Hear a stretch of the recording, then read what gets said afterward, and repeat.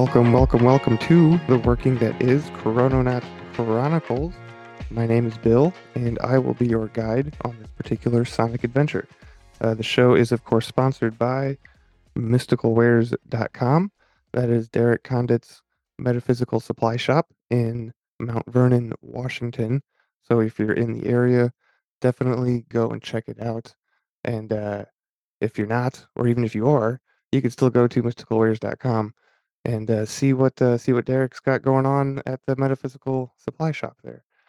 And what is it that we exactly do here on Chrononaut Chronicles? Uh, we admit Bootsy Greenwood into the room. That's what we're doing. Uh, I am joined by just two other Chrononauts tonight. Derek will not be with us because he is busy with a building, so maybe more on that later. From him, I'm not too sure exactly how much I am supposed to say or not. But anyway, yes, what is the point behind Chrononaut Chronicles? We have four segments: the Almanac, Gratitude, Silver, and Sword segment. And for this week's Sword segment, I thought that we would look at a chapter from a book entitled The 12 Divine Virtues by Fortune de Saint Germain, and that the wisdom chapter particularly. So, wisdom being one of the 12 divine virtues. And it's just a more or less a collection of like one-liners, right? So it's relatively short. It won't take very long.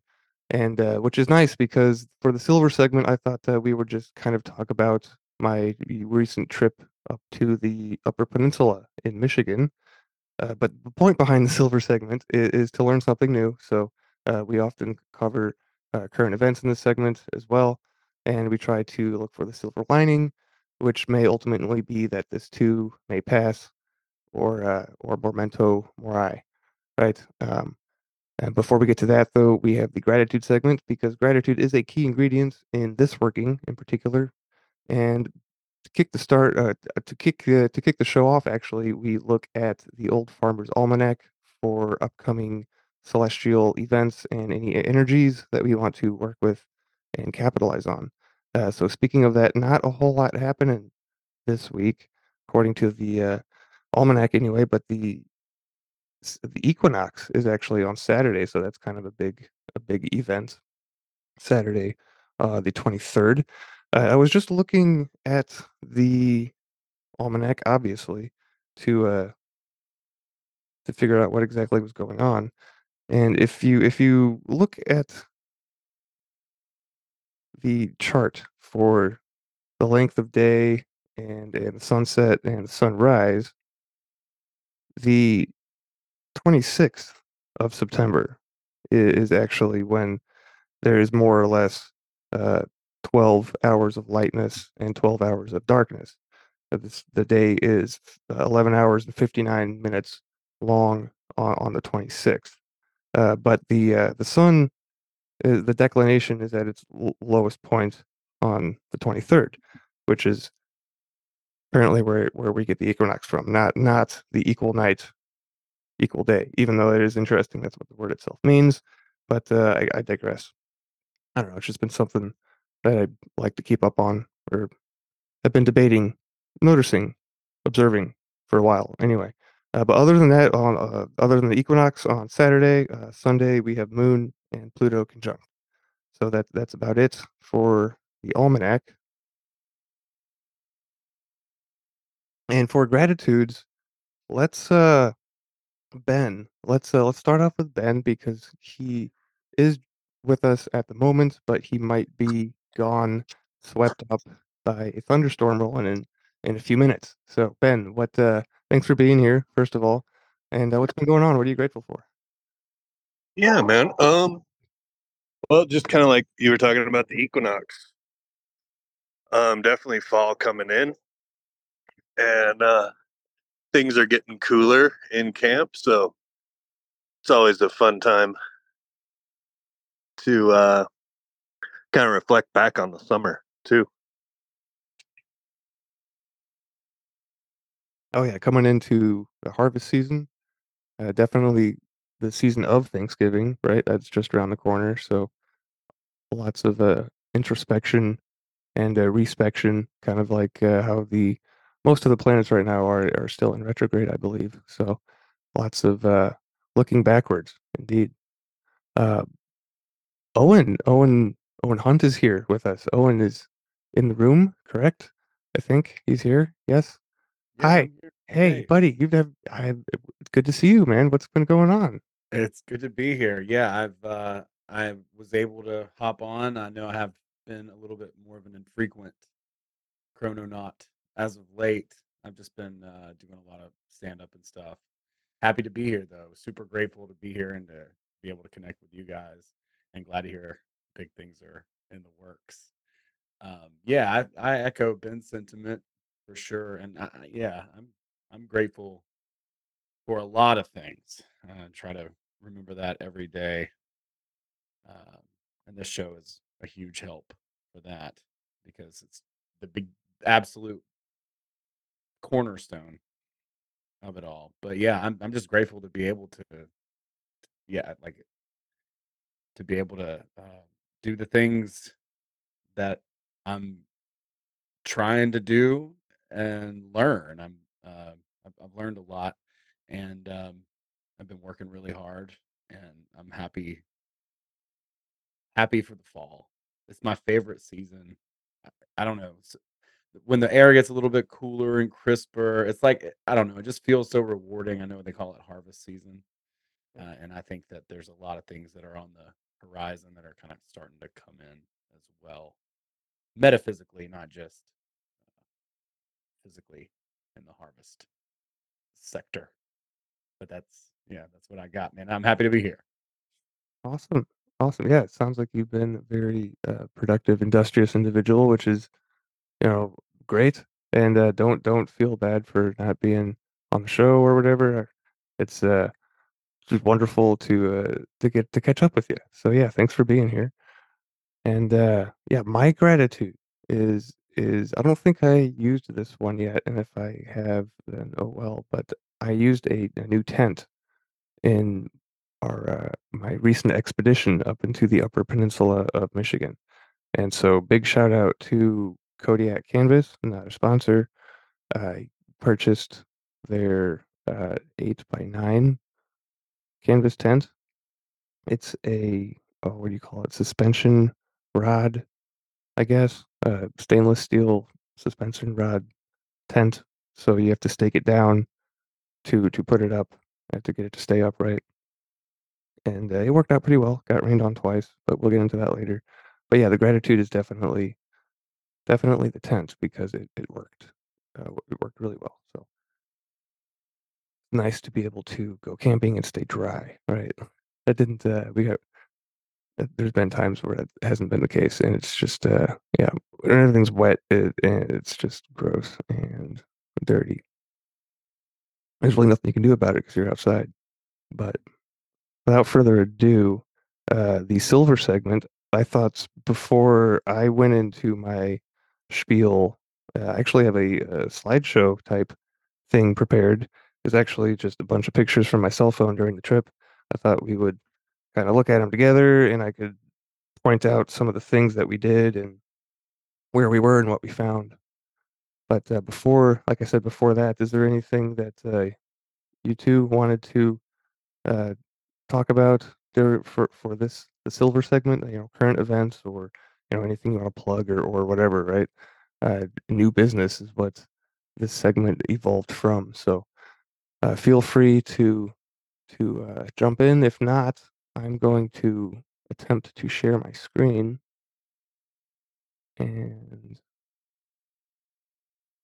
we can try and look at some pictures together. So for any of you audio listeners and subscribers, I do apologize. This isn't a very audio friendly episode, but I have been posting these on our YouTube page. So definitely go and give that a follow if you haven't already. And you'll be able to see some of these awesome pictures I was able to take on my excursion. So Can you guys see this okay? I think I have it shared now. I can see it. Cool. All right, so this is a waterfall. This is our second, no, first day. We went up to 12 Mile Beach and we went up a just like don't remember the name of this specific fall. We didn't do a lot of waterfall things, but this was super close by. There's tons of waterfalls up in northern Michigan. So another thing that I learned about northern Michigan is that there's also a wolf problem. So much so that the deer are pretty scarce up there. That's my dog and half of my wife there in the picture, the waterfall. But yeah, so we have a friend who's a local in the Gogebeck area, and so she was able to take us to several spots, which we'll get to in a moment. But she was saying that her family, this is on 12 Mile, this little I'm just scrolling through the pictures here, but this someone had built a teepee. I'll pause at this picture because there's a story that goes with it. But yeah, the local they have a camp, like a family camp where they go hunting every year, right? It's a traditional generational thing, right? And they haven't caught a deer in apparently 8 seasons, she said, because there's so many freaking wolves up there. And that is the case because there was a wolf shortage at one point, apparently. And since the government likes to help, they introduced some more wolves to help get the population up, and they introduced too many wolves, and now the deer are suffering because of it, and the hunters are not able to get meat, but they're still able to hunt grouse, which is what they were planning on doing this coming weekend, I think. But anyway, wolves and waterfalls, yeah. So 12 Mile. So northern Michigan is known for rock hounding. Public beaches are open and available for anyone to go up there and poke around in the sand or the rocks and see if you can find any pretty looking ones, right? Which we did, but uh, on this beach in particular, we found I believe is Unikite, and we did find some Uperlites at night, which is where you have to use a UV, certain UV wavelength flashlight, and you know sweep it along the beach. And these rocks they fluoresce. It's like they pop out at you. It's pretty neat to see. So we found quite a few Uperlights on this beach. But so like I said, we're doing this in the dark, right? And we're walking back past this structure that somebody had built, and there's a lady sitting in there in the dark with no light, and her little tiny dog is like right here in the corner of this by the outside, and I'm walking with our dog, which you saw in the picture earlier. She's a 60 some pound pit bull, and the little dog just starts fucking going insane, right, and scared the bejesus out of me. I think it frightened Allie too, but so that was interesting. People hiding in the dark with uh with their dogs on the beach in little driftwood teepee huts. I don't know. She might have known someone else on the beach. There were other quite a few actually other people, Uperlighters up there. Like I said, it's kind of popular, and the Uperlight thing's taken off tremendously recent in the recent years. So it's kind of a fad, I guess, at this point. I mean, I just learned about it myself anyway. But yeah, so this is 12 Mile. You guys can feel free to jump in if you want to uh,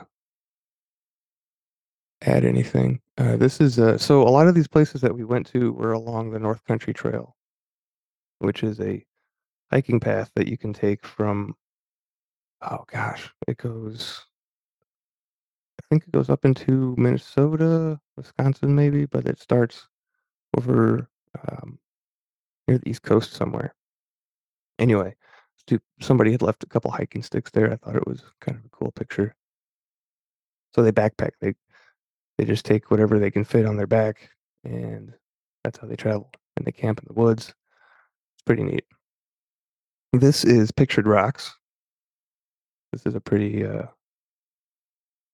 don't know, well-known national or area, like it's a state park.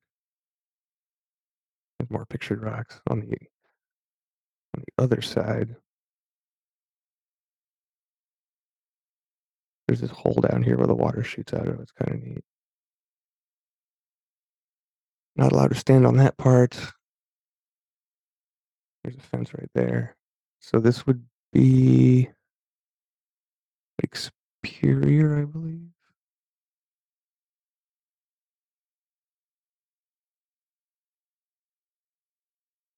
So the night of the following this day, we got rained on for the first time. That would have been our first night out. It's looking down the cliff. Not a very good perspective. So this is the second campsite.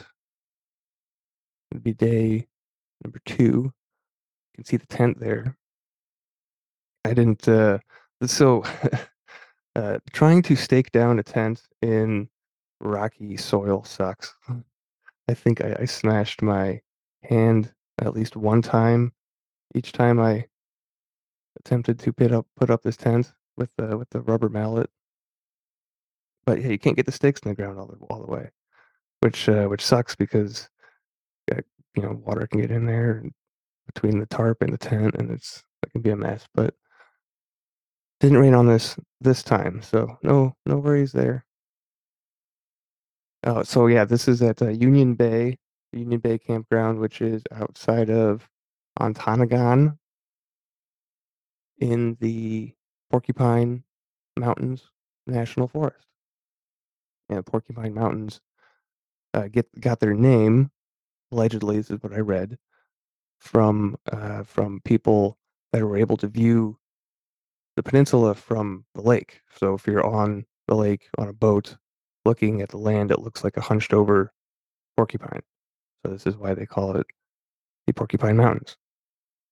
And this was we weren't beachfront. That campsite wasn't beachfront. We were at the same Union Bay campground for 4 nights. The first 2 we were inland a little bit, but this was the whole beach. These giant, just rocks of I don't really know what it is. Basalt, maybe shale.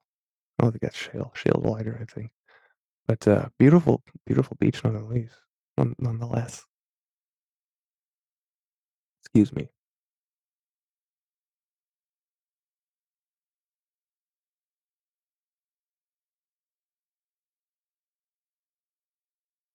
There's another picture. It was kind of pretty windy. It was like the windiest day, I think, that first night that we showed up there.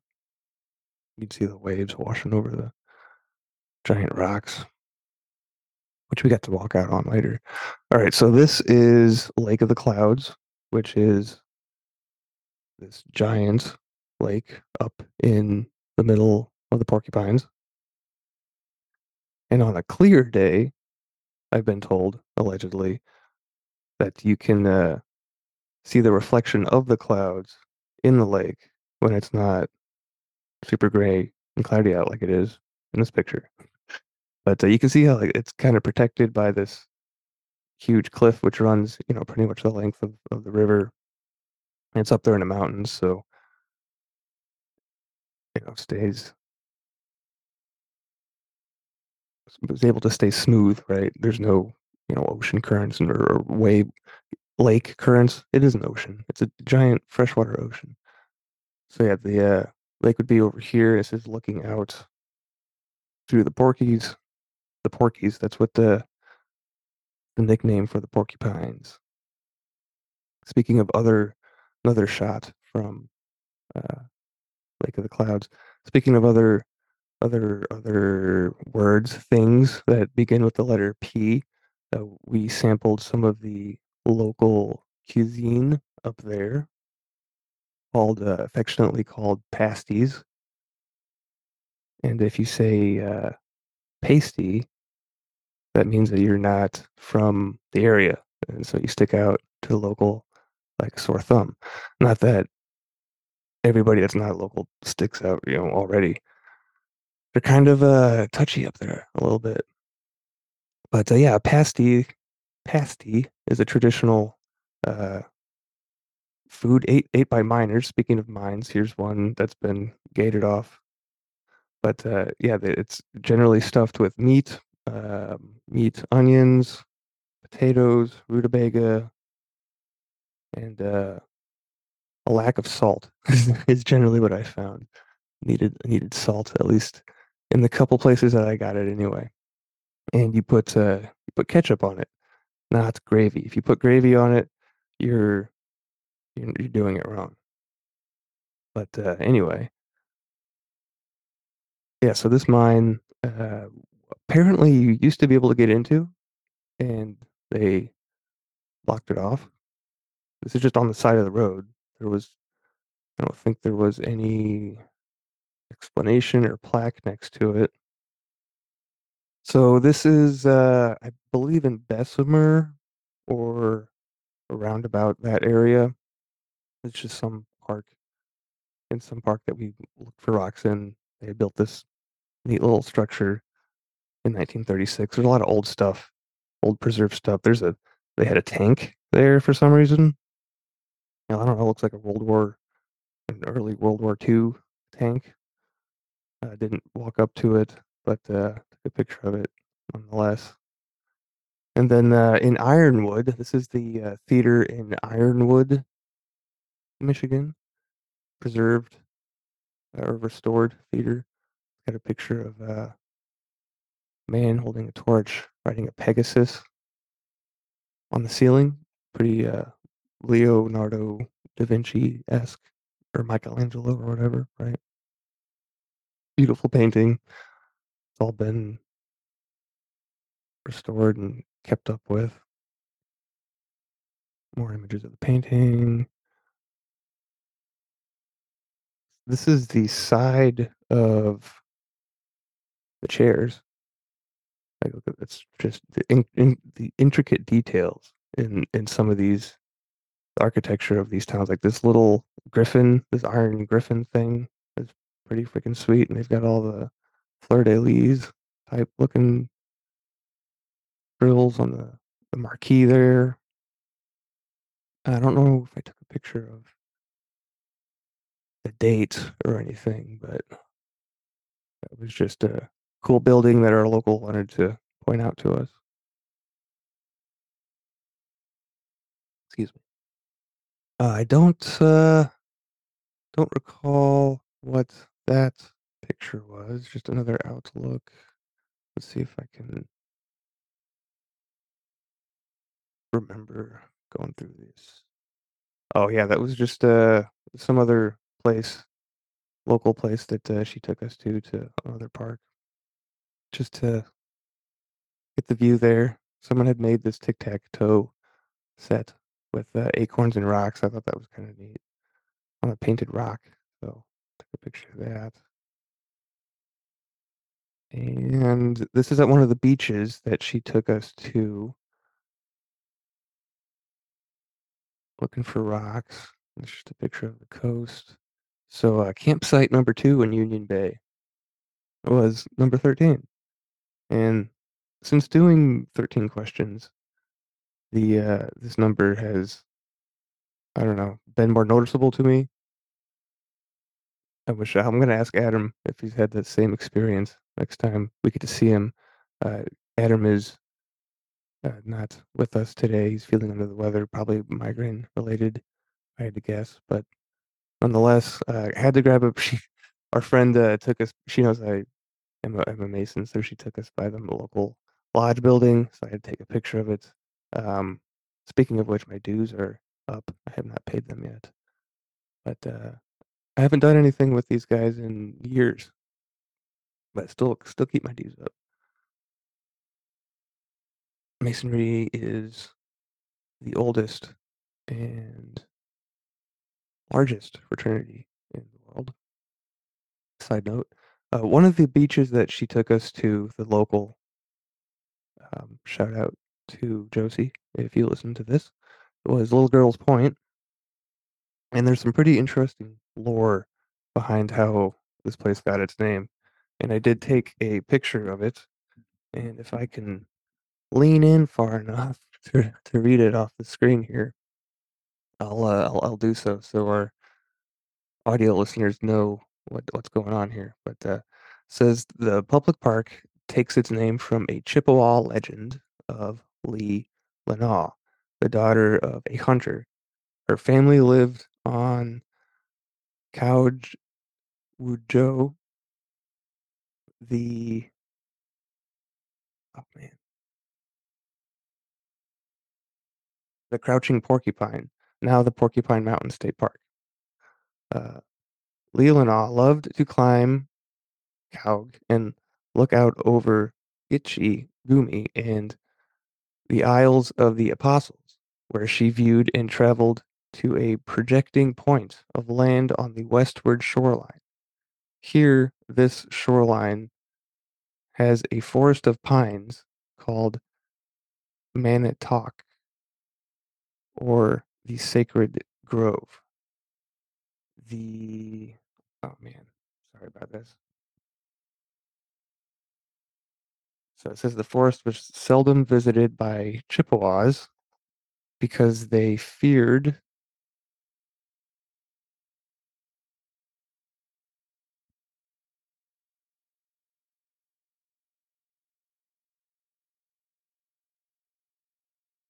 all right, so they feared this name that I'm not going to attempt to pronounce, but essentially translates into the little men of the woods.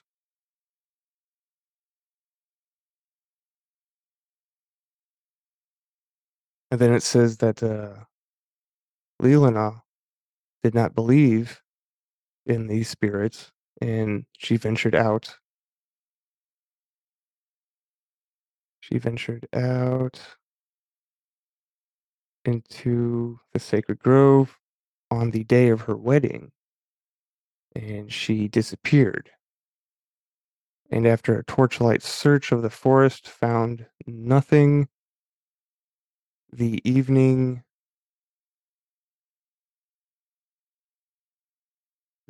fisherman passed by the point and saw a figure of a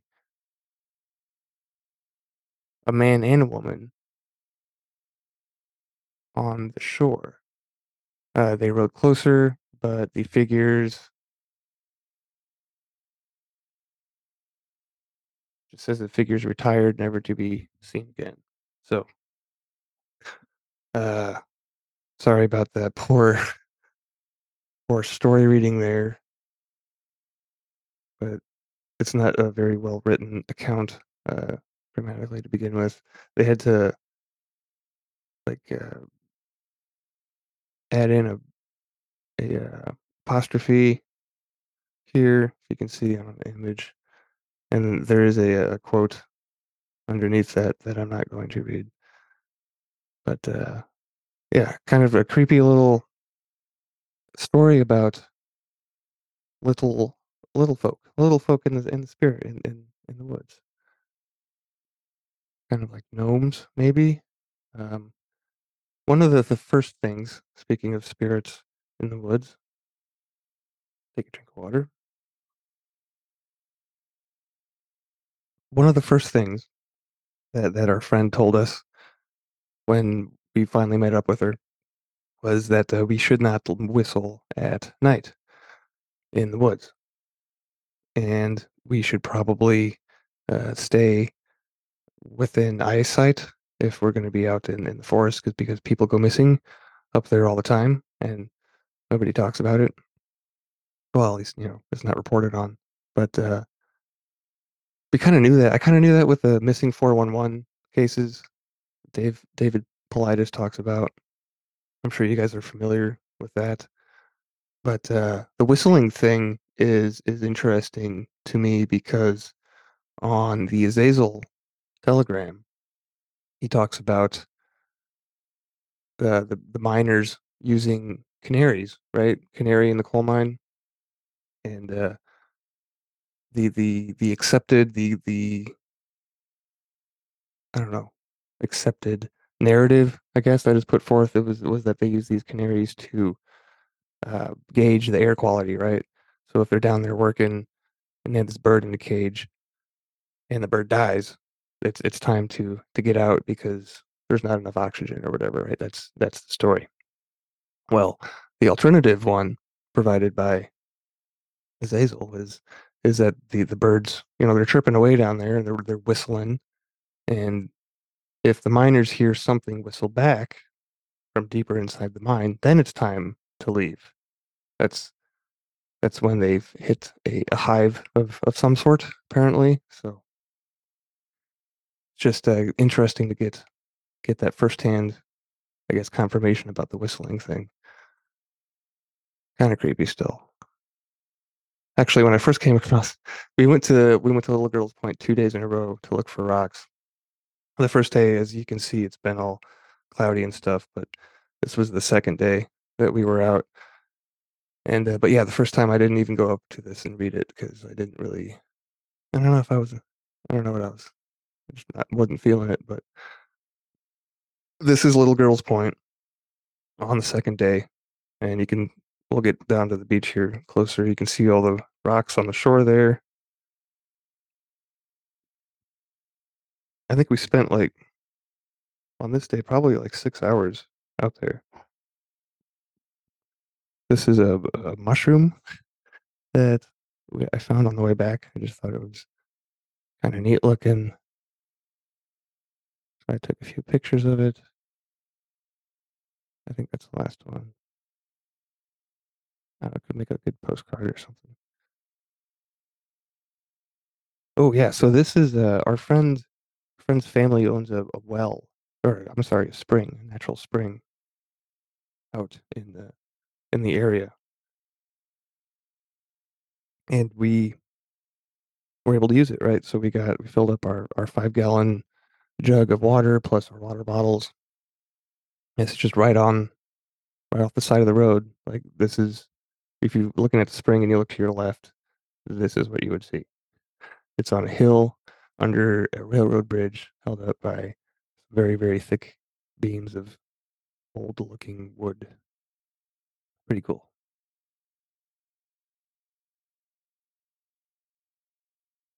So this is back at Union Bay when it's not so choppy and wavy, dark out. I think this is the morning. I don't think this is sunset. I think this is sunrise.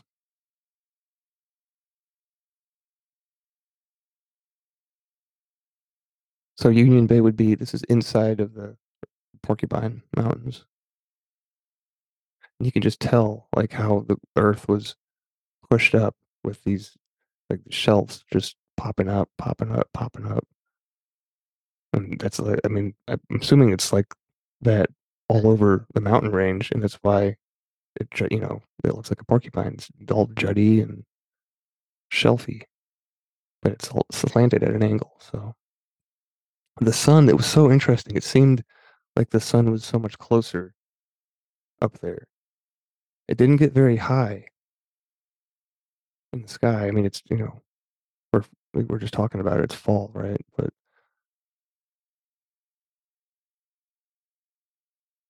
just some more pictures of the beach.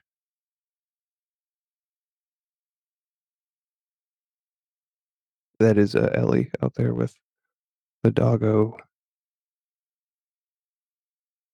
I took a lot of this angle just because I don't know. It seems like it would make a good desktop background or something.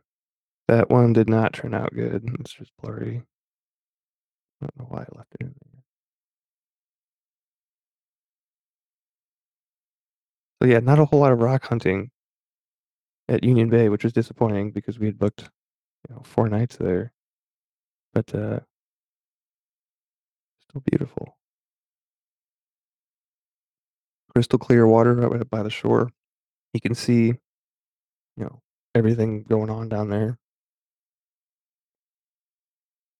And it's not the shallowness does not last for very long. You go out maybe 300 or maybe, not even that, and then it's pretty freaking deep pretty quick.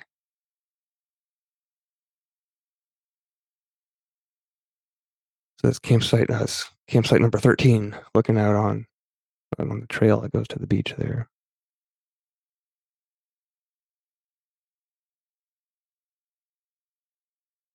So this is in Calumet, which is in the Upper Peninsula of the Upper Peninsula. So if you're looking at the Upper Peninsula, there's like this little tinier Upper Peninsula that juts off the top of it and goes pretty close up to I mean it's beyond that's Canada, right? Canada's waters.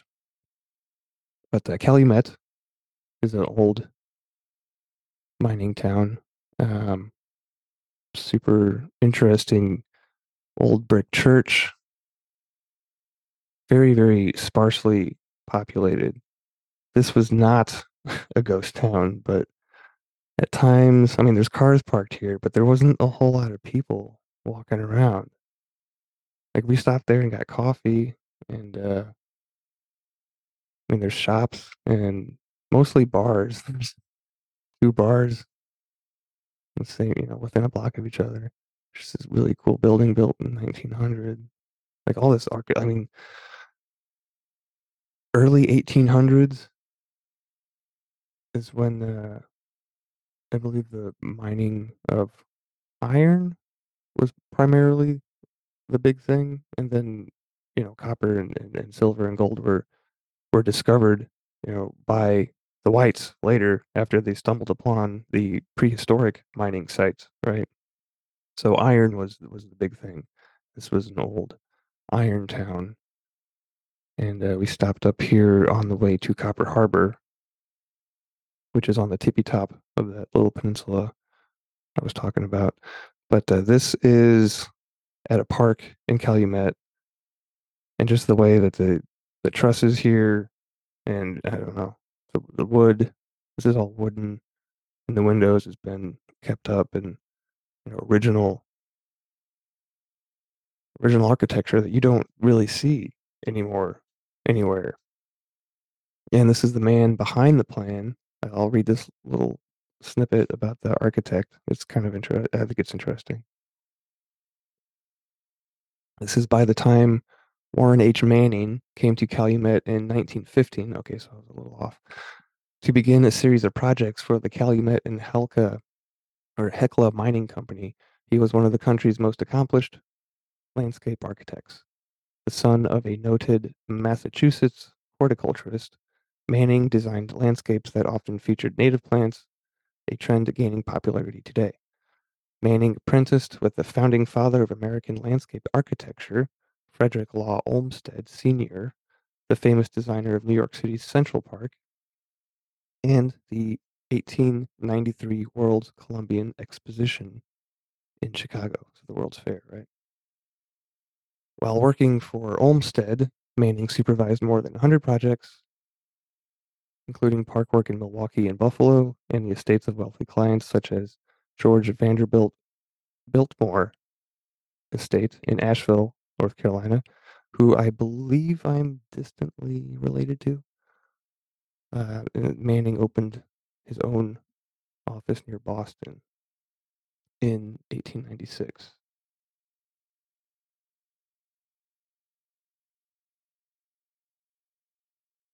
A little bit about that guy. I think there's another plaque here. Nope. It's just a cool old clock. Oh yeah, that building that I was showing earlier is just the restrooms. It's just a fancy looking restroom.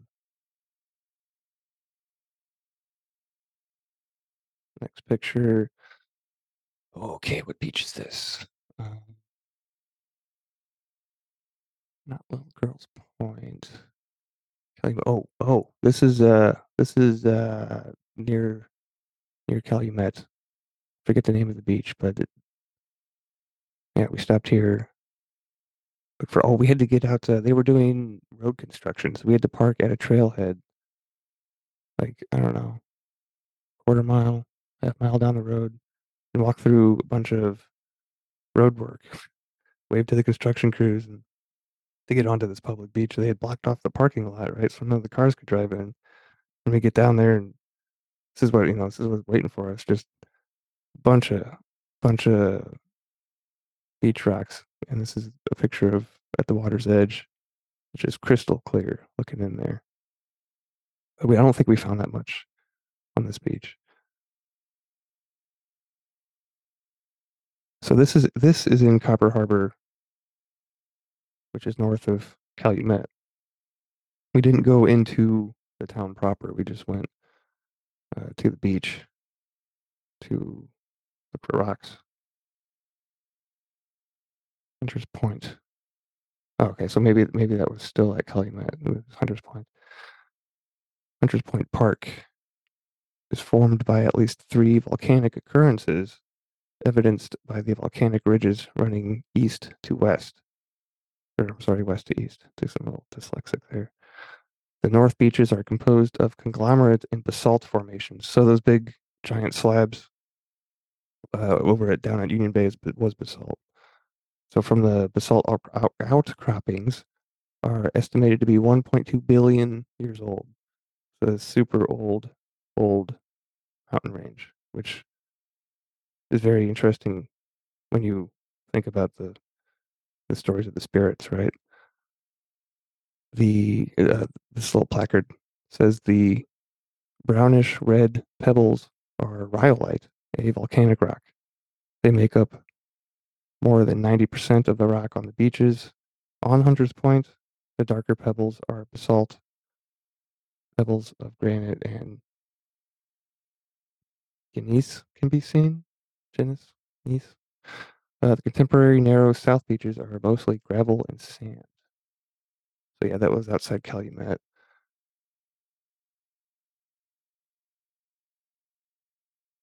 We haven't got to the Copper Harbor picture yet, but this is also,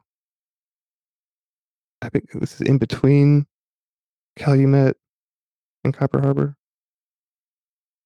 This is Central Mine. This little town that we stopped in. It was a ghost town, but it wasn't more than three. It was a church building and like 2 small houses on a dirt road off of the one highway that goes up this little stretch of peninsula. But the Central Mine was where they were mining for copper back in 1854. I'll just read this little sign here. In 1854, heavy masses of native copper were discovered in the bottom of an ancient pit dug by prehistoric miners. In November of that year, the Central Mining Company was organized. A rich ore body was soon opened, which had produced a total of $9,770,628 by July 1898, when the property was finally abandoned. Until the Kearsarge lode was discovered in the 90s, the Central Mine was the biggest and most profitable producer in the Kewaunee district. At one time, the population reached a total of approximately 1,250 people, and reunions of former residents and descendants are held here annually. So that is kind of freaking cool. I did read a little bit more about these reunions. They have them at the church that is located in the ghost town, or what's left. Um, had to take this was in the little heritage like welcome center for this ghost town of Central Mine. So you could see Freemasons were there, and this is the Knights of Pythias emblem over here. So I don't know. Secret societies, mines. This was the old mining house.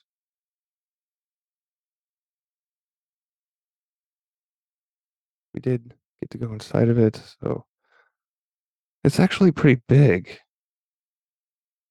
I would I mean, from the outside, but when you get inside, it is pretty, it's actually in pretty good shape for being how old it is. But they do have a bunch of stuff set up in there to make it look like, it's staged. This creepy little baby doll down here, the corner of a crib, and then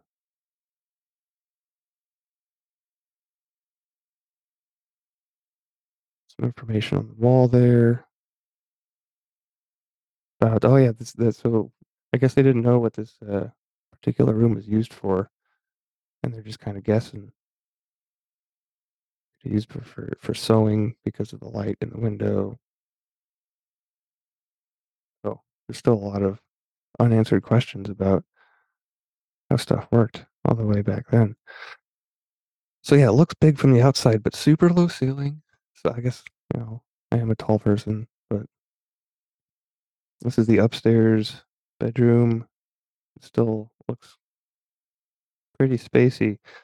We'll get to another ghost town in Fayette at the end of our trip here. But yeah, that house was actually pretty nice comparatively, I would say. So this is the Central Mine trailings. This is all the shit that they dug out all the way back then, and they took it to this area, and they just made a big pile and left it. So it is open for public roaming for the most part. There are some construction crews that will come and gather material from here for various construction purposes. So they do ask if that type of thing is going on to stay out of this. I know it's not a park. This pile of rocks. Excuse me. And yeah, we did spend quite a lot of time here. Did take a couple pictures, so we'll go through these real quick. This is at the top of the pile, looking out where we parked down here. Um, we did find this is some old building all the way in the back. Like the pile, like all this stuff is still rocks. It's not a very good perspective, but it's quite a walkway, quite a ways walk back to this point. And there's some other building over here that would looked newer and like used, like someone was doing something there. So we didn't go explore these ruins, but you can see if I zoom in here, just the brickwork on the corner here and the arch. And this is, 1800 something. This stuff is still standing. It's pretty cool. I mean, it's ruins, but testament to the architecture back then, right? This is the area of the trailings where we came across the copper chunks that we found. We found a big hunk of copper, and I didn't know what it was when I first came across it. It was green, so it caught my eye because it was a different color than the rest of this stuff. But I picked it up, and it was heavier, and it was vibrating. Like the I would touch one part of the rock, and I could feel that motion move throughout and reverberate and like make everything, make the rest of it vibrate. And then I decided to smash it on another rock, and it broke, obviously. But then I could see, if I looked more closely, how it broke was, it didn't like shatter into pieces. It was broken, but still together because the copper was still binding it. I don't think I took any pictures of the chunks on my phone, but maybe we can get into a show and tell on another episode.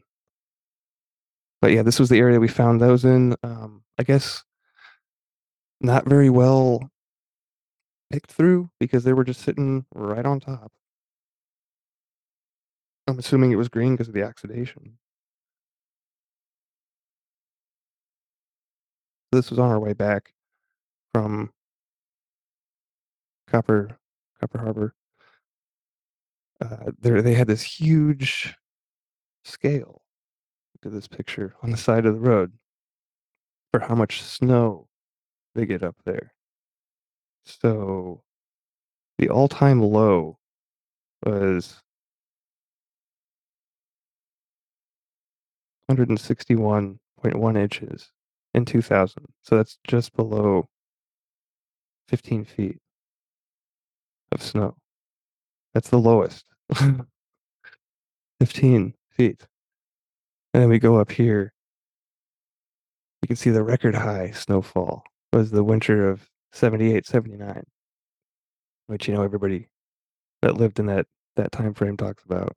But it's 390.4 inches, which is over 30 feet of snow in this in the upper peninsula part of the upper peninsula. Speaking of the upper peninsula, one of the interesting observations I'll say I made about the local culture up there is the outline of the state. You'll see these on bumper stickers or cutting boards will be in the shape of states or t-shirts or whatever, right? Well, in the lower peninsula, you'll have both peninsulas pictured on whatever, the car decal or whatever it is. But when you go up to the northern part, it's just the northern peninsula that is pictured. There's no there's no lower peninsula. They don't like to acknowledge the L piers, which aren't really called L piers. They're called trolls because trolls live under the bridge. And as I don't know if you're aware or not, but the Mackinac Bridge connects the Lower Peninsula to the Upper Peninsula, and which was only built in the year 1954, by the way. So that is a relatively new. I mean, still okay. So I guess it's not. It's like 80 years old, but it was a big thing back in the day. So yeah, I thought that was cute little nickname. Cute, not the right word, but yeah, trolls. If you're in the Lower Peninsula, you're a troll, and if you're in the Upper Peninsula, you're a Youper. And they like to make that distinction. And this is the Fayette campground. This is the last place that we stayed at, but this is right next to a old iron iron ore smelting town called, Fayette. It's the state park. And here's the town coming out of the trail from the state park. You can see there's still a whole bunch of structures standing, which is pretty neat. The original layout, nothing's been moved, right? Some restoration, obviously. But we started with the poor neighborhood. This is still walking down to the park. The laborer's cabin. This is the upstairs. I don't know why I took a picture of the upstairs first. This was a reconstruction, but the poorest people lived uh, out near close to the beach, not on the harbor side. They lived out. I mean, it's a harbor within a harbor. It's a really interesting area, but they got the unprotected side of this settlement, right? So pretty windy. Um, I guess it was really dirty. People would just throw their garbage and shit on the ground and not pick it up. It was noted, like historically, how dirty this place was and disgusting. More pictures of the inside of the laborer's cabin. Down here is the root cellar in the middle of the floor and the hatch. Just a hatch down there, and you chuck your vegetables down, or your roots, carrots and potatoes and rutabaga. some of the old utensils that they found there at the site. They had trouble figuring out where's the stove. Well, not trouble. They moved to the stove. People that were living there at the time would move the stove depending on what season it was due to the heat. So one of the things that they learned while they're doing excavations of the site. But this little placard says, in the winter, the kitchen stove generated enough heat to cook and keep families warm in these small log cabins. But during the summer, that same stove would make the house far too hot to do other tasks. Many families chose to move their cook stove to a summer kitchen. Cabins in this neighborhood had attached sheds that could have been used for this purpose. In the fall, the stove was polished before being brought back inside. I believe these are coal ranges. I don't know if any of you have stove expertise, but I don't. Maybe it was wood. I'm just thinking. I mean, they had tons of wood around. So there's the outside of the cabin, right up on the beach there. It's super pretty, but I guess it was super dirty. So that's where the laborers lived. So this was a company town. Forget the company's name, but if you didn't have a job working for the company, you were just kind of a laborer person. That's the area of town where you would live.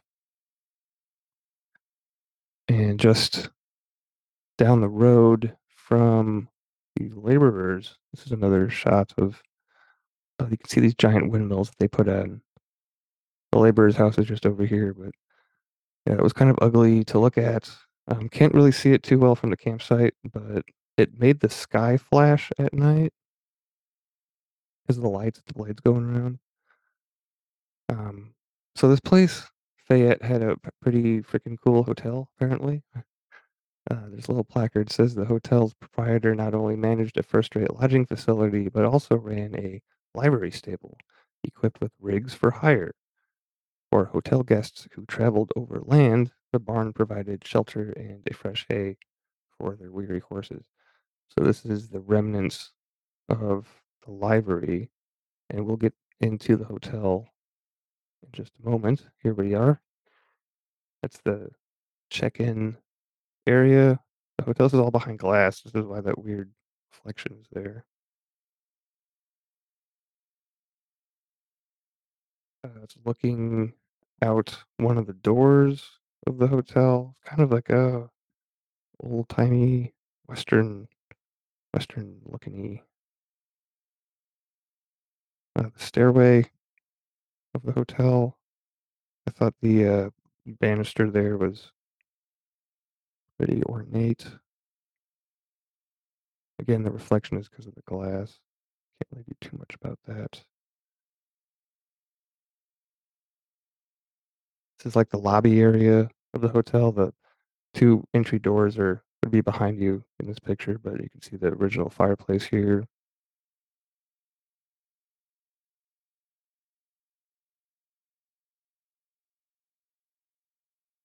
This is the middle class section of town. These houses were a little bit better than the laborers section, but this picture right here just looks like, it could be, it's a little run down, right? But it could be just looks like any other neighborhood in the country. Just a couple of houses, right? Two-story wood siding, right? But wood shingles. They still got the little raised basement area, which I don't know if that's popular in other places of the country, but we'll see an extreme case of that in the doctor's house coming up here in a moment. This is down the road from the middle class neighborhood. Again, shale. This is the shale on the beach. They would use these to build the foundations for their town, their buildings. That is the Dolomite Cliffs. So coming into Snail Shell Bay, harbor. This is the protected area, the protected side of the lake because of the obviously the cliffs here. These are white. We didn't get to go up on them, but pretty spectacular nonetheless. I took plenty of took took a lot of pictures of them. It's just not really something that you see too often. There's a buoy out there in the distance. More Dolomite cliffs. That's a picture of the foundry, the smelting building. The two stacks here are the furnaces where they would dump in the ore to be melted. Then they would scrape off the slag from the top. That would be the byproduct, and that stuff is still littered all over the place. But we'll get more. We get to the foundry is pretty much like the last thing that we did. But this is the supervisor's house.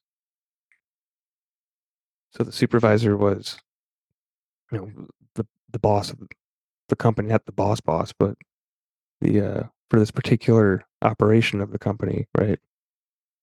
He uh he ran he ran the stuff. That's where he got to live. And he was there were a number of supervisors, right? But the one that we read about was like 21, 23 years old or something like that, and his wife was 18. So pretty young people living in this fancy house here. Interesting note on the population. I think we'll get to this later, but half of the population of Fayetteville were under the age of 17. So hashtag child labor, right? Um, so yeah, this is all downhill from the supervisor's house. You can see the Dolomite Cliffs and the bay there, some of the old docking pillars or what's left over, right?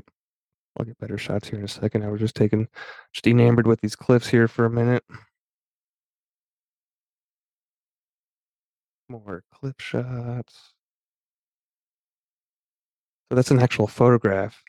See, there's the supervisor's house I showed you earlier. And yeah, 4 warehouses and a schooner were captured in this photo taken after 1891.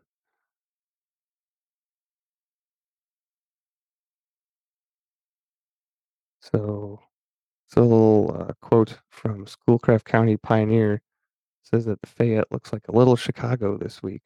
The harbor is full of boats and business is brisk. 4 warehouses stood on a wharf off this point of land.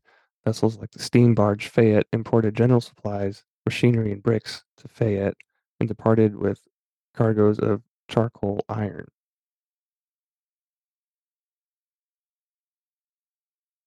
Iron Town. Iron. So this is the sawmill. Picture of the sawmill. Plaque. Um, oh yeah, which was right by the shore there. I think you saw it on the other picture. But they dredged up this log. Here we go. So here's the picture of the log. During excavations or re-exploration of the site, they found this giant log in the bay that had fallen off, apparently, on its way to Fayette. But the little placard next to it says Fayette's sawmill burned in 1871 and was rebuilt the following year. In its basement, shops carpenters assembled wagons and prepared materials used to build the barges that carried iron ore from Escanaba to Fayette.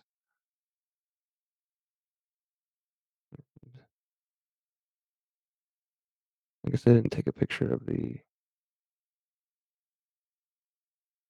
dredging info, but that's where that log came from. Giant log. They had an age for it too. It was ridiculously old. So this is the entrance to the supervisor's house. The parlor. Fancy setup for a reception of newlyweds. There's the entryway. Well, as you're coming in the door, you go upstairs. Pretty cool wooden banister, I think. I guess the second floor was an addition that was added later on. It's pretty spacious up there. Looking out the windows, I thought that was a cool shot. Very. Oh no. Gotta figure out where I started. Lost my spot here. That's not it. Not to worry. We're almost through this, guys. Sorry if this is painful for audio listeners.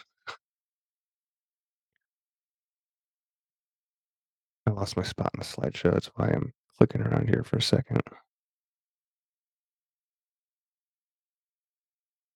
All right.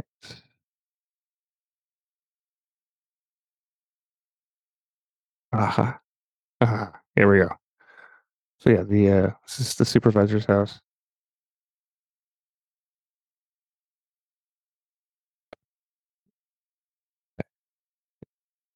All of it. Placard in the kitchen. Again, most of this stuff is behind glass. So, I think this is not. This is a doctor's house. Because we saw these deer. These deer just let us walk pretty much right up to them on our way out of the supervisor's house and towards the doctor's house, which is super interesting. If I can get to a picture of it, here we go, back on track. So more pictures of this. So upstairs at the supervisor's house, looking out that window, that's like a postcard or Windows desktop background or something. I don't know. I really like that image. There's another one from the same angle. View from the top. There's a little placard up here. Talks about how the superintendent watched two fires from those windows in 1876 and again in 1883. It just says, imagine being there and seeing that from this specific vantage point. Very ghost town-esque, right? So another picture looking down the hall, pretty beat up, but in really good shape still, I would say. Another super cool image, I think.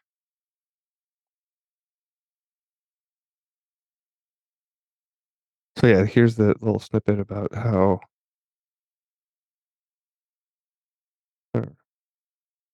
zoom in here so I can read this. So over a 24-year period, 6 superintendents and their families lived in this spacious 2,500 square foot home. For most Jackson Iron Company employees, living in the White House wasn't even a remote possibility. So yeah, just for the boss man.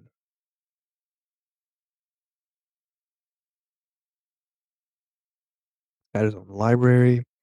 So they set this up for moving day, apparently, and they staged it, right? Some interesting staging scenes. A wedding reception in the parlor, and then moving day. Also moving day in the kitchen here, as you can see. Or off to the kitchen photos. Oh yeah, so here's the deer. Pretty tiny deer. Like it doesn't have spots, so it wasn't a fawn. But just let us get super close to him. So this is that was on the way out of the superintendent's house to the doctor's house. This is after walking up basically, it's a flight of stairs right here, and we'll get a shot of the outside of it. But this entranceway is so high up, I'm assuming because of all the snow, right? Shot of the kitchen from in the doctor's house. It's about the doctor's wife. He had a fancy parlor as well.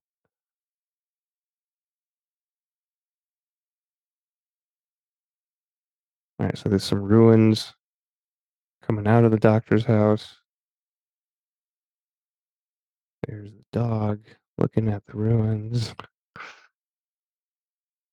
believe these are all just that was a section of the middle class homes.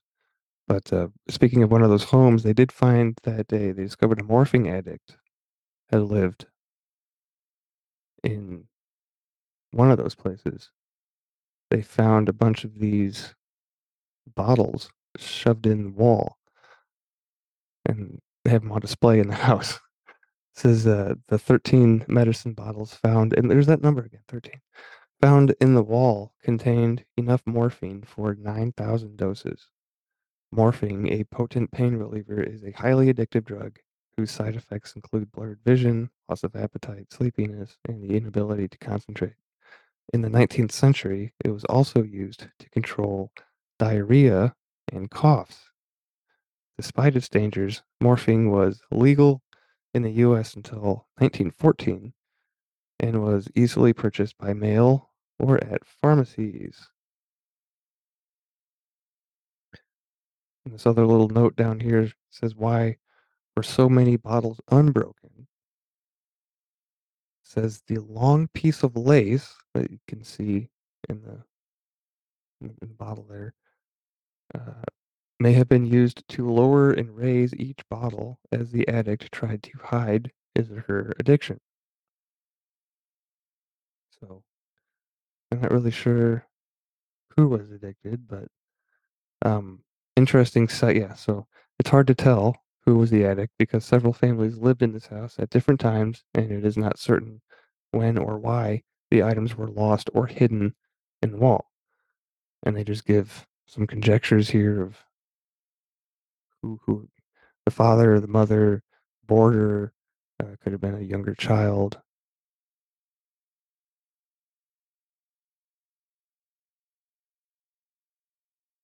So I was just reading that little section about the younger. It says it's doubtful it's the younger child, but they still included it as a possibility. Go figure. Interesting note: I do not believe you were able to purchase beer in the uh, in the town. Actually, I don't know if I took a picture of that placard, but the company, I believe it was probably a company policy, right? No alcohol type thing. So yeah, it's just in that. This is in the drug house, the morphing house. Pictures of inside there. There's the dog again.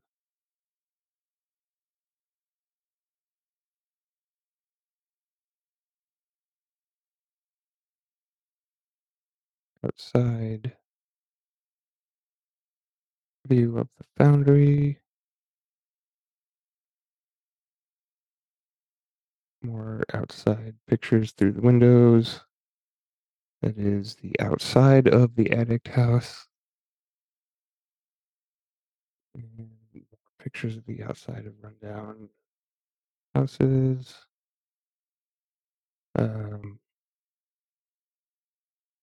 View out from the harbor across to the foundry.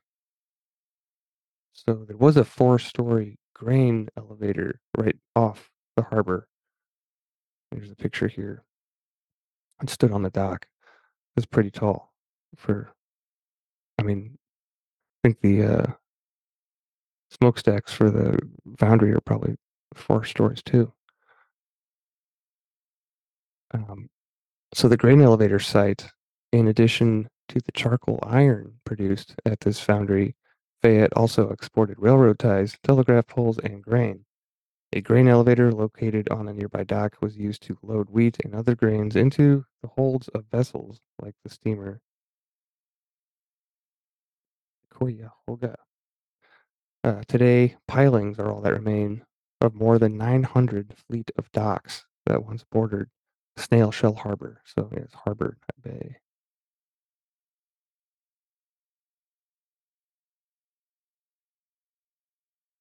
They used an overhead cable system, conveyed block ice from the ice house to the village meat market in the town hall to your left. So here's another picture of an old timey picture.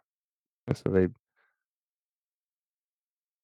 not wheeled, but zip lined ice back and forth between these two houses, the ice house and the store. Oh no, couldn't preview. Oh, here we go. So lake ice, often 3 feet thick, was cut in blocks and stored in an insulated ice house. Packed in sawdust and straw, ice was used in warm weather to preserve meat and other perishables. So 1800s technology. This is the entrance to the music hall. One of the entrances. Oh, I think that was the only entrance. So the music hall is upstairs. They have this giant stage on the second floor of this building, and this is all reconstructed to look like what it would have been back in the day, to the best of their knowledge. They did find some graffiti on the back wall here, some 1800s graffiti performers that were there and doing shows. They wrote their name on this wall right here. So, but in one of them was a traveling circus dog show by Professor Ed Loomis. His signature is one of the ones up here, which I thought was interesting. Circus dog circus. Don't see those anymore. Another picturesque look out of. I think that's the yeah, that's got to be the music hall. Pretty good view. Back where the performers would change costumes. So this is backstage upstairs. Pretty cool.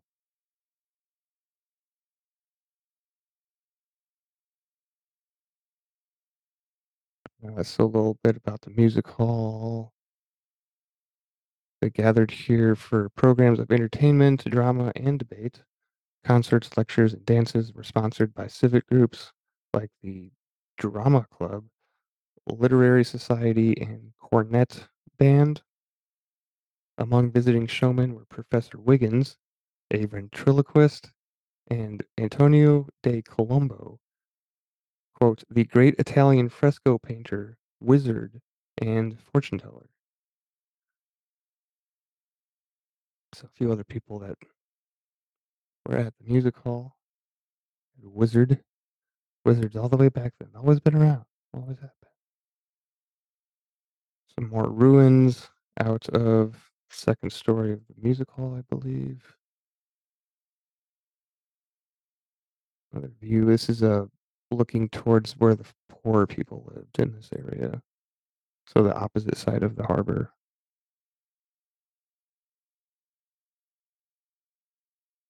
So the Jackson Iron Company created Fayette to smelt iron ore, but it took shopkeepers, businessmen, and professionals to make the village a thriving community. Some people worked directly for the company, others combined company contracts with private enterprise. A few businesses were completely independent, and a few were not allowed on company property, like beer, bars, right? Alcohol, stills. Kids at Fayette. So I think we're in the schoolhouse at this point. I didn't take too many pictures of the schoolhouse. But yeah, it says almost in 1880, almost half the people in Fayette were children under 17 years old, which is just insane to me. It's like 600 kids, 500 kids.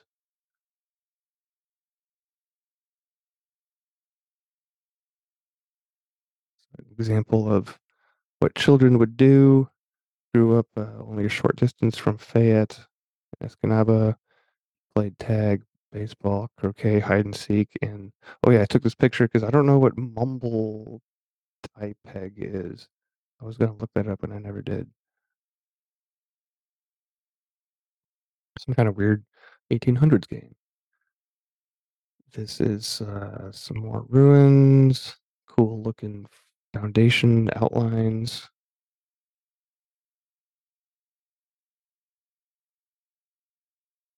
this is the boarding house. They had a boarding house for laborers, workers, right? So it's explaining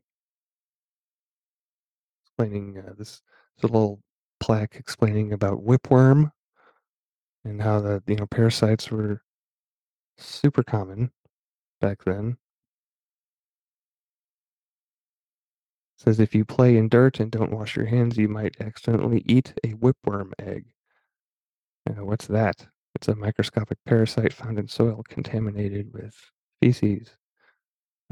Archaeologists discovered whipworm eggs in soil samples taken from privy sites in this part of the village.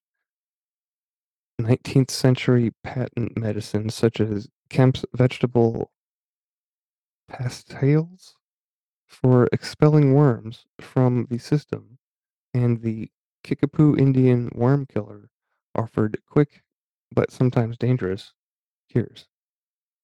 Today, whipworm infections are still found in places where good hygiene is not practiced.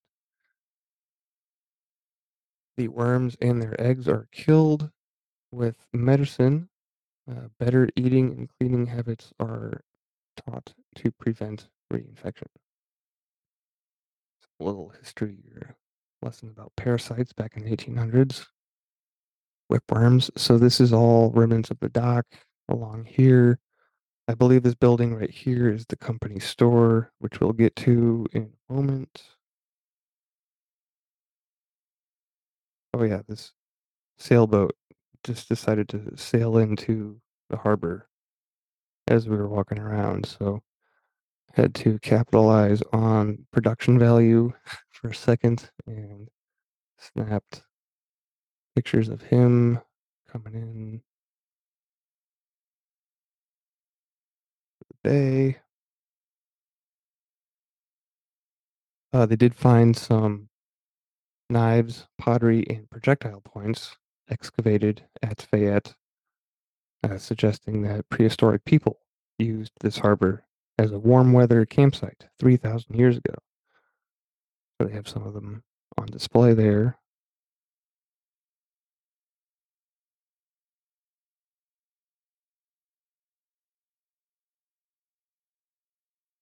That's an outline of the harbor, the superintendent's house up here. That's the foundry, the kilns. Poor people lived over here, middle class neighborhood, hotel, music hall, what was it? A company store, machine shop are all on this road. So it's just a layout, old map from 1907.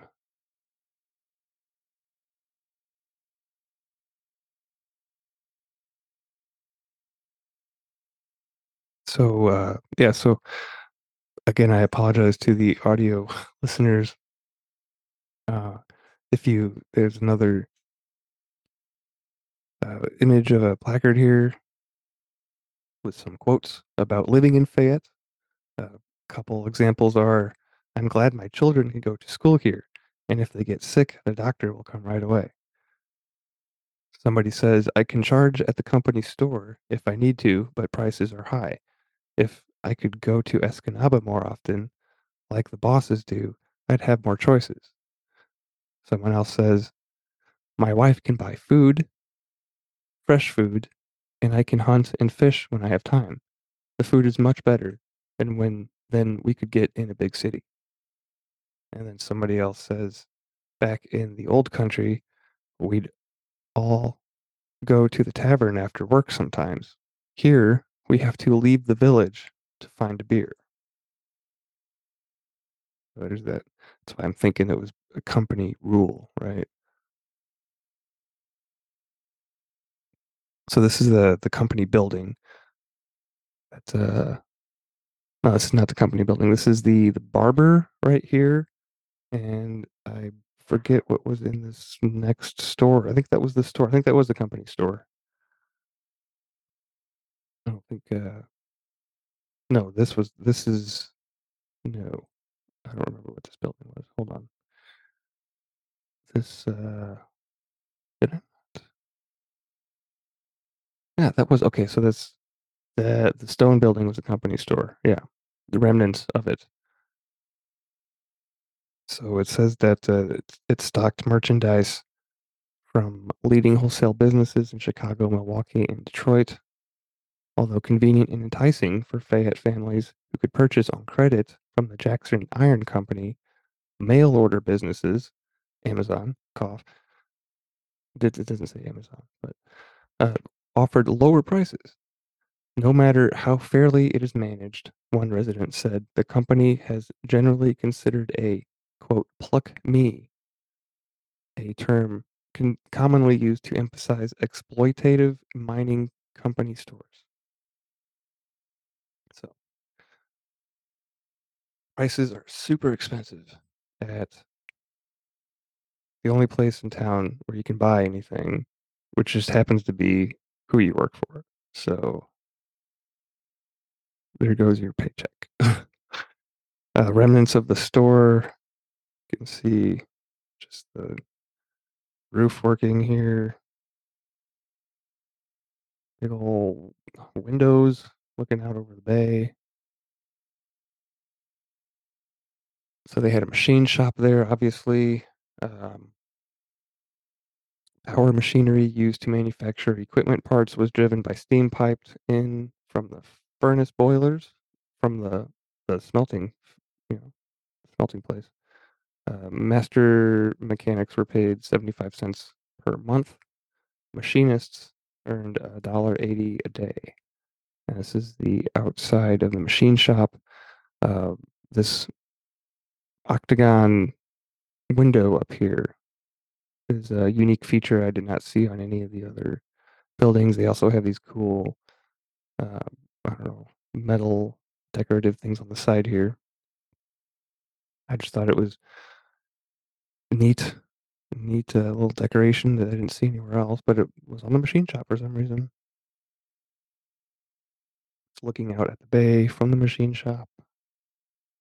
Another one and the cliffs. I go look at the cliffs there. So the office, superintendent's office, you can see a giant safe here. Well, they kept all the money and where the superintendent got to work. Looks pretty fancy. The pay office, right? So this is the room right next or in front of the superintendent's office where people would come and line up to get their paychecks. Right here in the lobby. Kind of looks like a bank lobby with a teller window cage.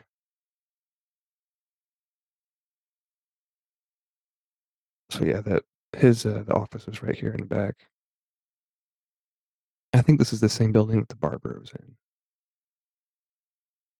So this ruin right here is the leftovers of a scale pit, which I thought was interesting.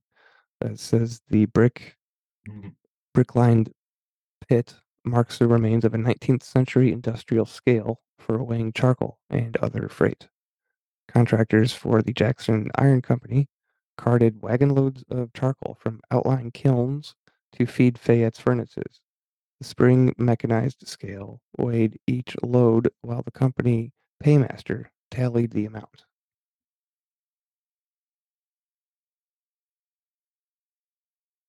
Always weighing, just like on the truck scales today in the great highways of this country, which I just got to drive a bunch of. This is the town well, the town water line. A quote from the Escanaba Tribune says that there has been a water pipe laid from the furnace through the streets as far as the barn, so that water can be had in case of fire at a hydrant near the store. And it says this underground pipeline supplied portable water to the company office, hotel, and stock barn.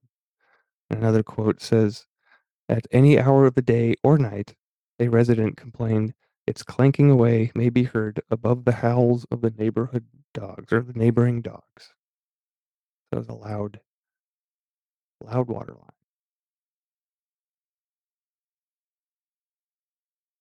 This was the remnants of the locomotive house where they would, this pit right here is where workers would jump down into so they could access the underworkings of the trains that would come.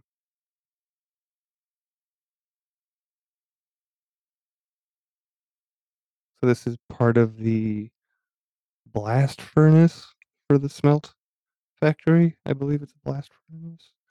We'll get to a layout here in a few slides. There was two of them. So the second one's a little bit rougher shape.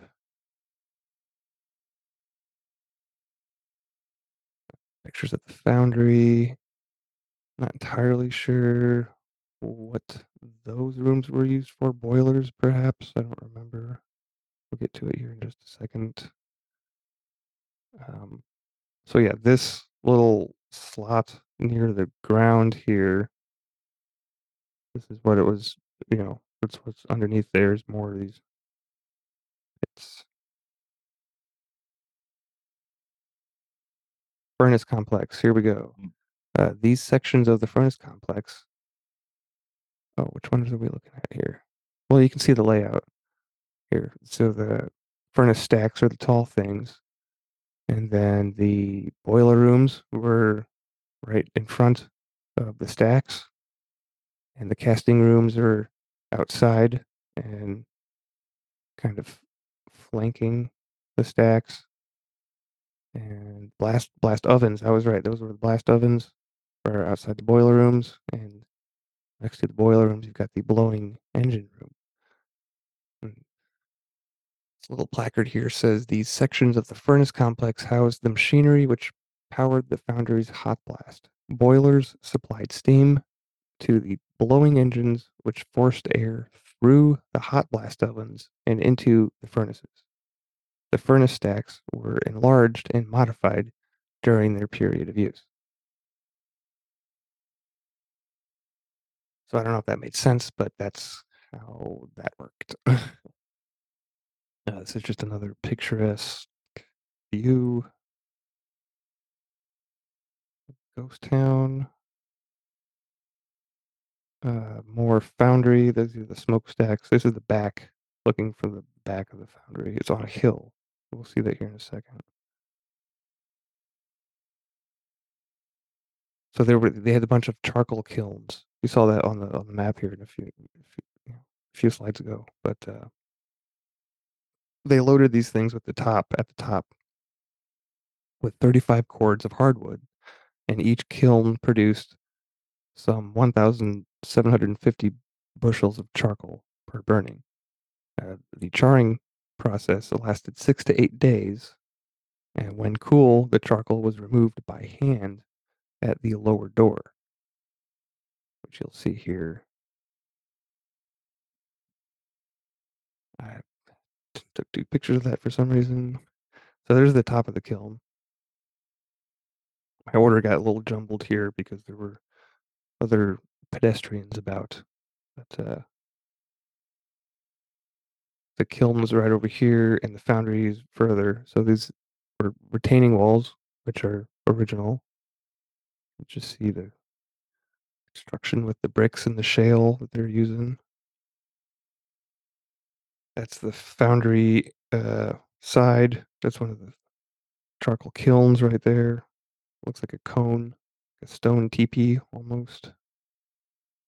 This is one of the lime kilns, and the placard says the limestone quarried from the bluff, the Dolomite Cliffs, was heated in this kiln to produce lime used in mortar for masonry, chinking for log houses, and plaster for interior walls. Excess lime was sold in Escanaba, another product of industrial Fayette. That was a lime kiln. This is the quarry site. So these are the Dolomite Cliffs that I took so many pictures of, and you can see like the ground here. Like you can tell where they've just taken the rock back, and this is now the exposed face of the rock after they're done working. And on the placard there, I don't think I took a picture of it, but you can go up there and see, drill marks of where they were working still. So So this is the view in front of the foundry, looking out across the harbor to the superintendent's house and some of the dock pilings. And again, the water is just crystal clear right here. You can see the shale just continue out into the water.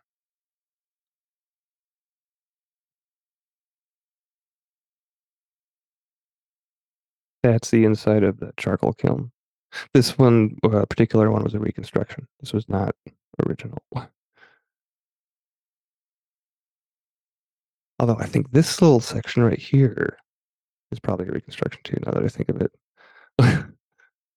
Maybe they're building the second one.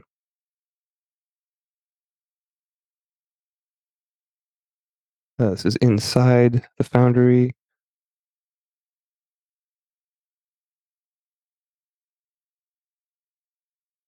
This is inside the furnace. This is looking into, you can see the other one over there. But just look at the thick layers of brick right here, and this is vaulted, like it's wider, on the outside and it's smaller on the inside. Pretty cool masonry work.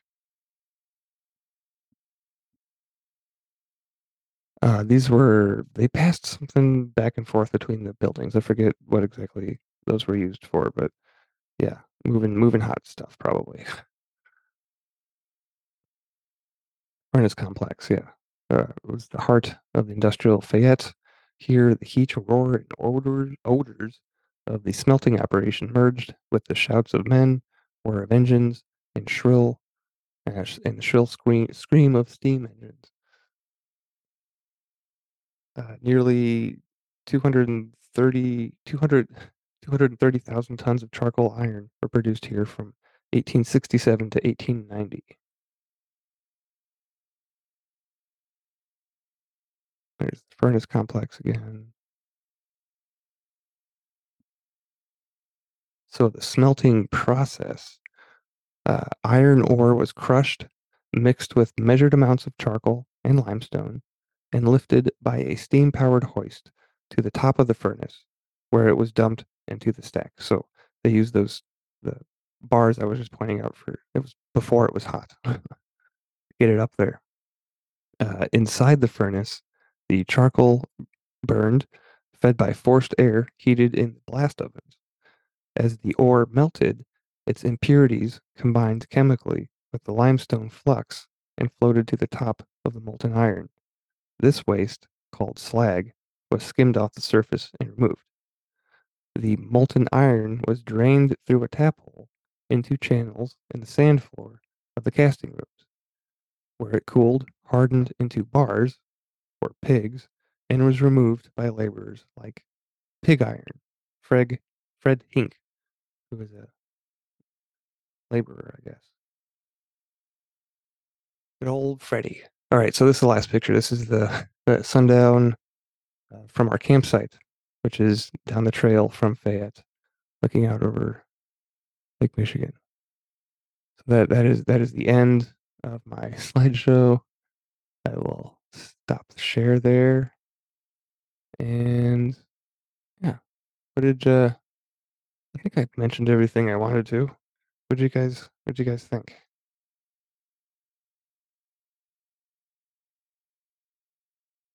Looked like an awesome trip, man. There's a lot of ex- exploration points, many in fact.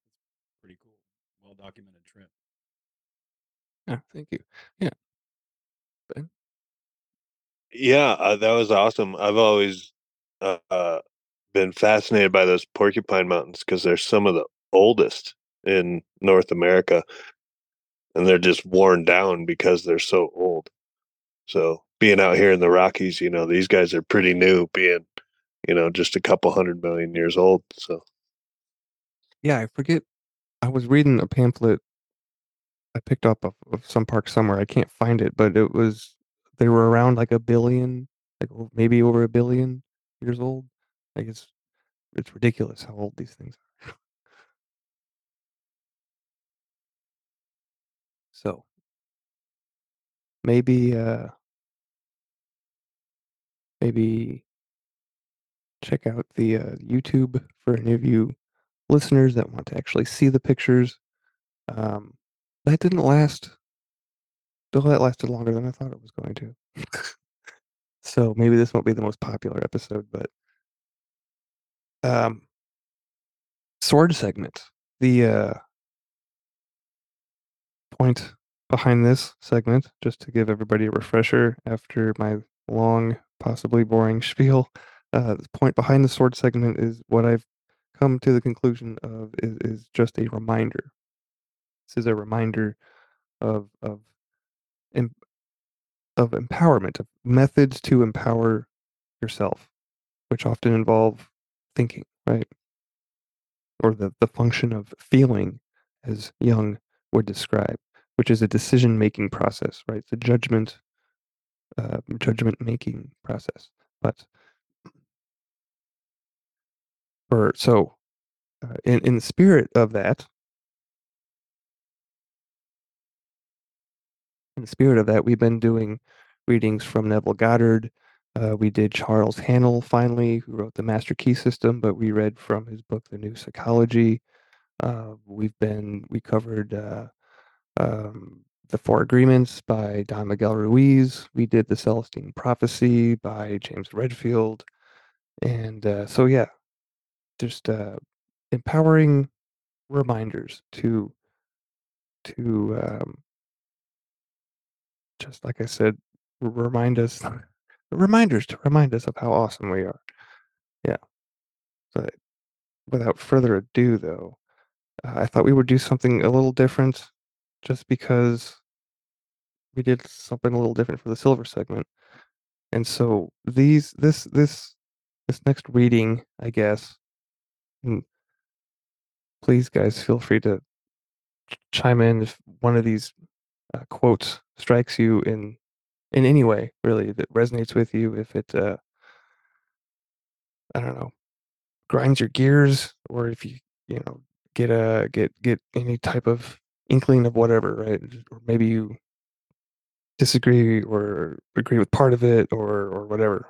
But we'll go through this chapter. It's not, like I said, once we get started, you'll see that each page is literally like one sentence, and it is, let's see, 39 to 88. So maybe we'll get through half of this. I think he writes the most about wisdom in this book. So I purchased this after hearing Namaste, Fortune de Saint Germain on Crow 777 podcast. So shout out to those guys.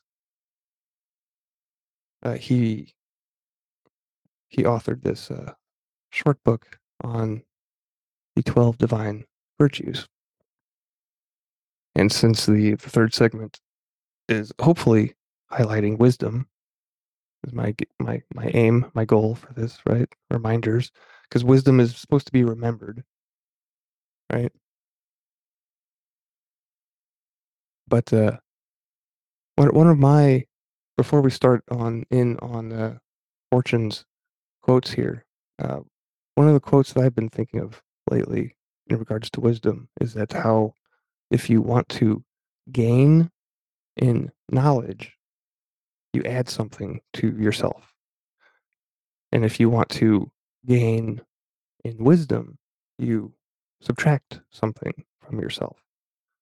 So that rings pretty true from what I've experienced so far because I don't know, personally in my own pursuits of knowledge, I guess, I've found that knowledge itself can often be a demon, can trap you, right? Can distract you, which is what devil's good at, distracting.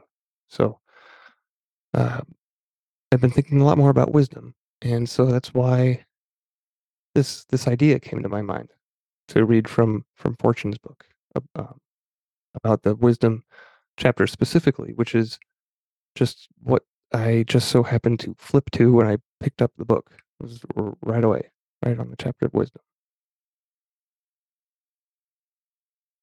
So maybe we'll just do a few of these since we are getting to uh, top towards the top of the second hour, and I've been talking a lot. um, so he starts off with wisdom, and he's correlated to the third eye chakra. Opposites are ignorance and ugliness. The archangel is Gabriel. Masters are Buddha, Merlin, Lanto, and hierarch is Shiva. First quote is first quote is most lessons are learned by living in pain because we ignore the loving messages and signs. And that's he just has that by heaven is the author of that quote. And if I don't say an author afterwards, um, I'm assuming it's his words because it's his book. So second second sentence, new page, another page. I trade in my eyes for God's eyes. I see creation as God sees it. Buddha did not say all of life is suffering. He said all is dukkha, suffering by wrong living.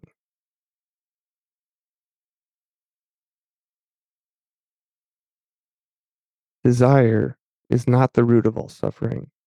Desire for outcome other than God's will creates suffering.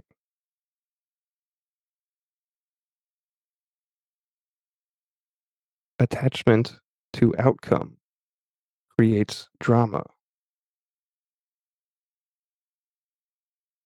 Okay, this one pricked up my ears because it reminded me of reality transurfing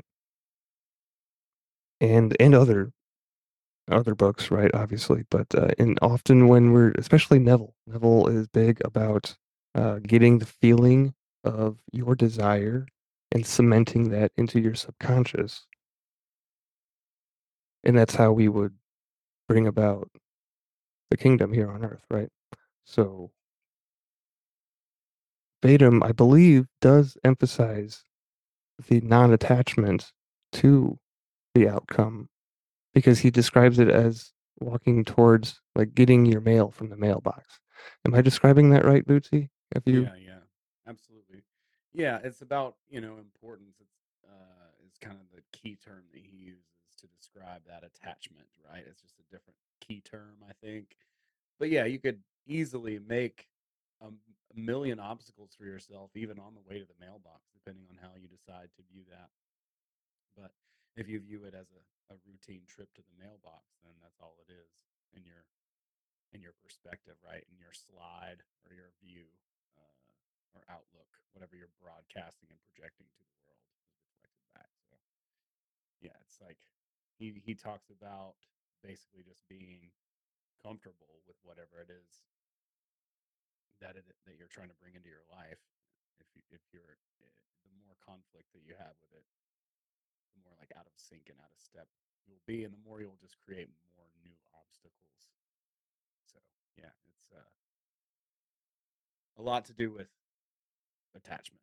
It's the exact same thing, I think. Yeah, the emphasis on importance. That really, yeah, that's pretty clarifying, I think, because the outcome is important, but we shouldn't obsess over it. I guess is would be the wise thing to do here, right? Well, yeah, and what's the essence of the thing, too? I think that has a lot to do with his outlook because it's like really that book's not about attaining enlightenment or anything like that. It's about getting your goal, whatever that is. But if you don't understand what the essence of your goal is, then you're always going to miss the mark because you're going to see that as some like external reward or some like accomplishment or a claim or some sort of external sort of metric, which there's nothing wrong with, having some success. But if that's the reason why you're doing it, then you're missing the point anyway. because you're supposed to find your goal, and in finding your goal and pursuing it, you can have fulfillment in life because you enjoy the being on the path of your goal. It's not about accomplishing it. Even when you accomplish it, you'll have new goals. We know how it is, but that's really the underlying theme, I would say, Yeah. is just give up the fight. Just find that goal, and instead of it being about attainment of something or gaining some external thing, that's the That's what focus. Yeah, yeah, that's what creates the drama is the outside stuff, I would say. The creating by using others as a measuring stick, I would think it would be one example. That would I think yeah, but yeah, yeah, like you said, like anything that's missing the mark or AKA sinning, right, is going to create drama. Like that just makes sense to me. Now that we're talking about it, if you want to use those terminologies, right? That terminology, the sin thing. All right. yeah. This That's next, like the vanity. That's the vanity of the goal, right? It's like, oh, I'm gonna yeah, get this thing. I'm gonna have this outcome. It's like, I don't know, not to sound cliche, process or whatever, because obviously you want to see results, but the results aren't material recognition, material things, recognition, vain things like that. The pleasure would be in enjoying the thing itself, right? Like whatever the essence, the true thing about whatever it is that you're pursuing is. right. Like what's the thing behind the fame that you're actually looking for, right? Exactly. Exactly. Then the notoriety comes of its own accord. But if you're looking for notoriety, I don't think you ever really attain that because, yeah, I mean, that's a very fleeting goal to have, especially like, I mean, I don't know. I get it. I understand the sort of um, the idea in people's head, right? Like everyone wants to have an Academy Award, but do you want to starve yourself for a year and a half while you do a role about a heroin junkie? And like the amount of shit that goes into that is just mind-boggling. So it's like someone who's going to be able to accomplish whatever that feat is going to be so completely invested in whatever that is that they're not going to have time to think about accolades. You know, that's that's that defeats the purpose. Yeah, yeah. I think that it is tied. I mean, the whole concept of legacy, whether that's having offspring or you know chasing fame, which is one of the uh, I think is one of the trumps in tarot, or is interchangeable with one, depending on which deck you're using. But it is definitely, and it seems to be like an innate drive, like desire, and yeah, I don't know. There's something there, but it's the thing the the want that is, yeah, like we've, not to be too reiterative, but that's what we're aiming for. And we miss it, it creates drama. But we'll do a few more of these. We're not going to get through the whole chapter this time, so yeah, this is fun though. I think having these little conversations prompted by these thoughts. The next one that Fortune has written down, it comes from Zoroaster, and it says, "Thought, word, and deed should all be one, an expression of the divine." So, quick background on Zoroaster, I believe, is founder of Zoroastrianism, which is one of the first religions where we get the concept of duality and a purely evil God and a purely good God. And as far as the quote, that pretty much reminds me of being impeccable with your word, and which is the first agreement that Don Miguel Ruiz talks about, because it's not just our words, right? It's our thoughts, because thoughts are, words are thoughts before they're words, and our deeds are the result of the culmination of our thoughts and our words. So being impeccable with not only your word, but with your thoughts, your word to yourself, which is your thoughts. And this is a very powerful agreement to try and harness, and one that challenge every day. I would say, at least, maybe yeah. I don't know. Any thoughts on that? Thought, word, and deed should all be one. Expression of the divine seems pretty to the point. Seems like intention. Yeah, intention. That's one of the masteries that Don Miguel talks about in the wisdom, or in the Toltec wisdom tradition. That we've got the mastery of intention, the mastery of transformation, and then the mastery of attention. Right, intention and attention. Intention is another name for God, essentially, our consciousness. Next quote: focusing on self and having creates suffering. Being in selfless devotion is joy. That one's kind of interesting. Focusing on self and having creates suffering. That part makes sense. Being in selfless devotion, which he has capitalized, is joy. No author on that one. Even the greatest drama becomes comedy once we sit down.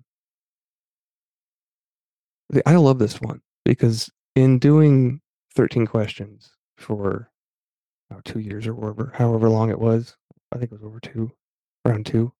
That was one of the themes that I could kind of draw out of all those interviews, was the divine comedy of life, of whatever it is. If we zoom in real close to the situation and look at it, yeah, it looks like a tragedy.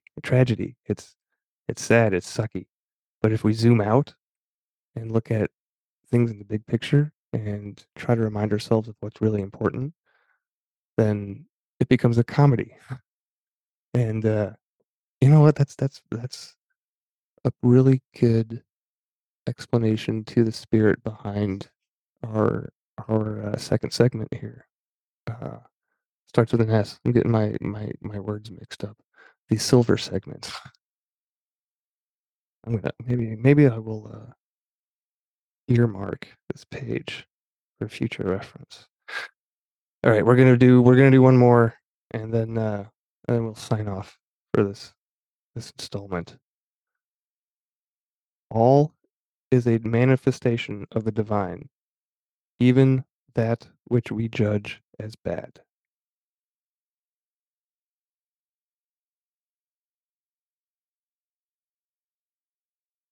And that one just reminds me of the whole everything happens for you instead of to you, right? Change that victim mindset into a hero mentality. So I think that yeah, we've gone 2 hours now. I think we'll call it good for this episode. Um, Guys, I don't know what the weekly scalar energy session is going to be, because I failed to look that up during the show. Forgive me, I'm just back from vacation. But please go over to mysticalwares.com, find the scalar energy page in the menu.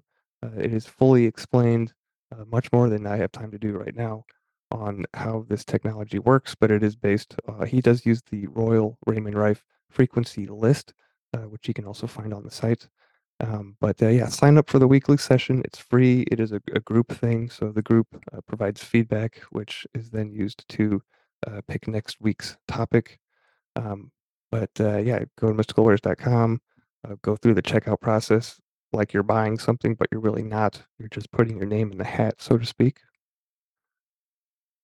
And other than that, share the show, guys. If you like what you're hearing, if you like what we're doing here, if you like the cut of my jib or however you want to say it, leave a review. Um, and yeah, any closing thoughts from Ben or Bootsy? I promise we'll get back to headlines next week. It'll be more engaging. So, but yeah, thank you guys for being here. Did you have any last minute thoughts? I would just say have a great week, day. Have a great day. I'm going to be doing some more podcasting coming up here soon now that we're out of the summer. So I'll kick Awesome. that back up. I would love to have you guys come and hang out sometime with Oh me. yeah. And yeah, I'm just excited about the fall. I do. It's my favorite season. I love it. I go out, walk, enjoy the autumn, lovely leaves. That's I, I don't know if that's a haiku. It's probably not, but my my hope is that it reaches you on that same level. Much love.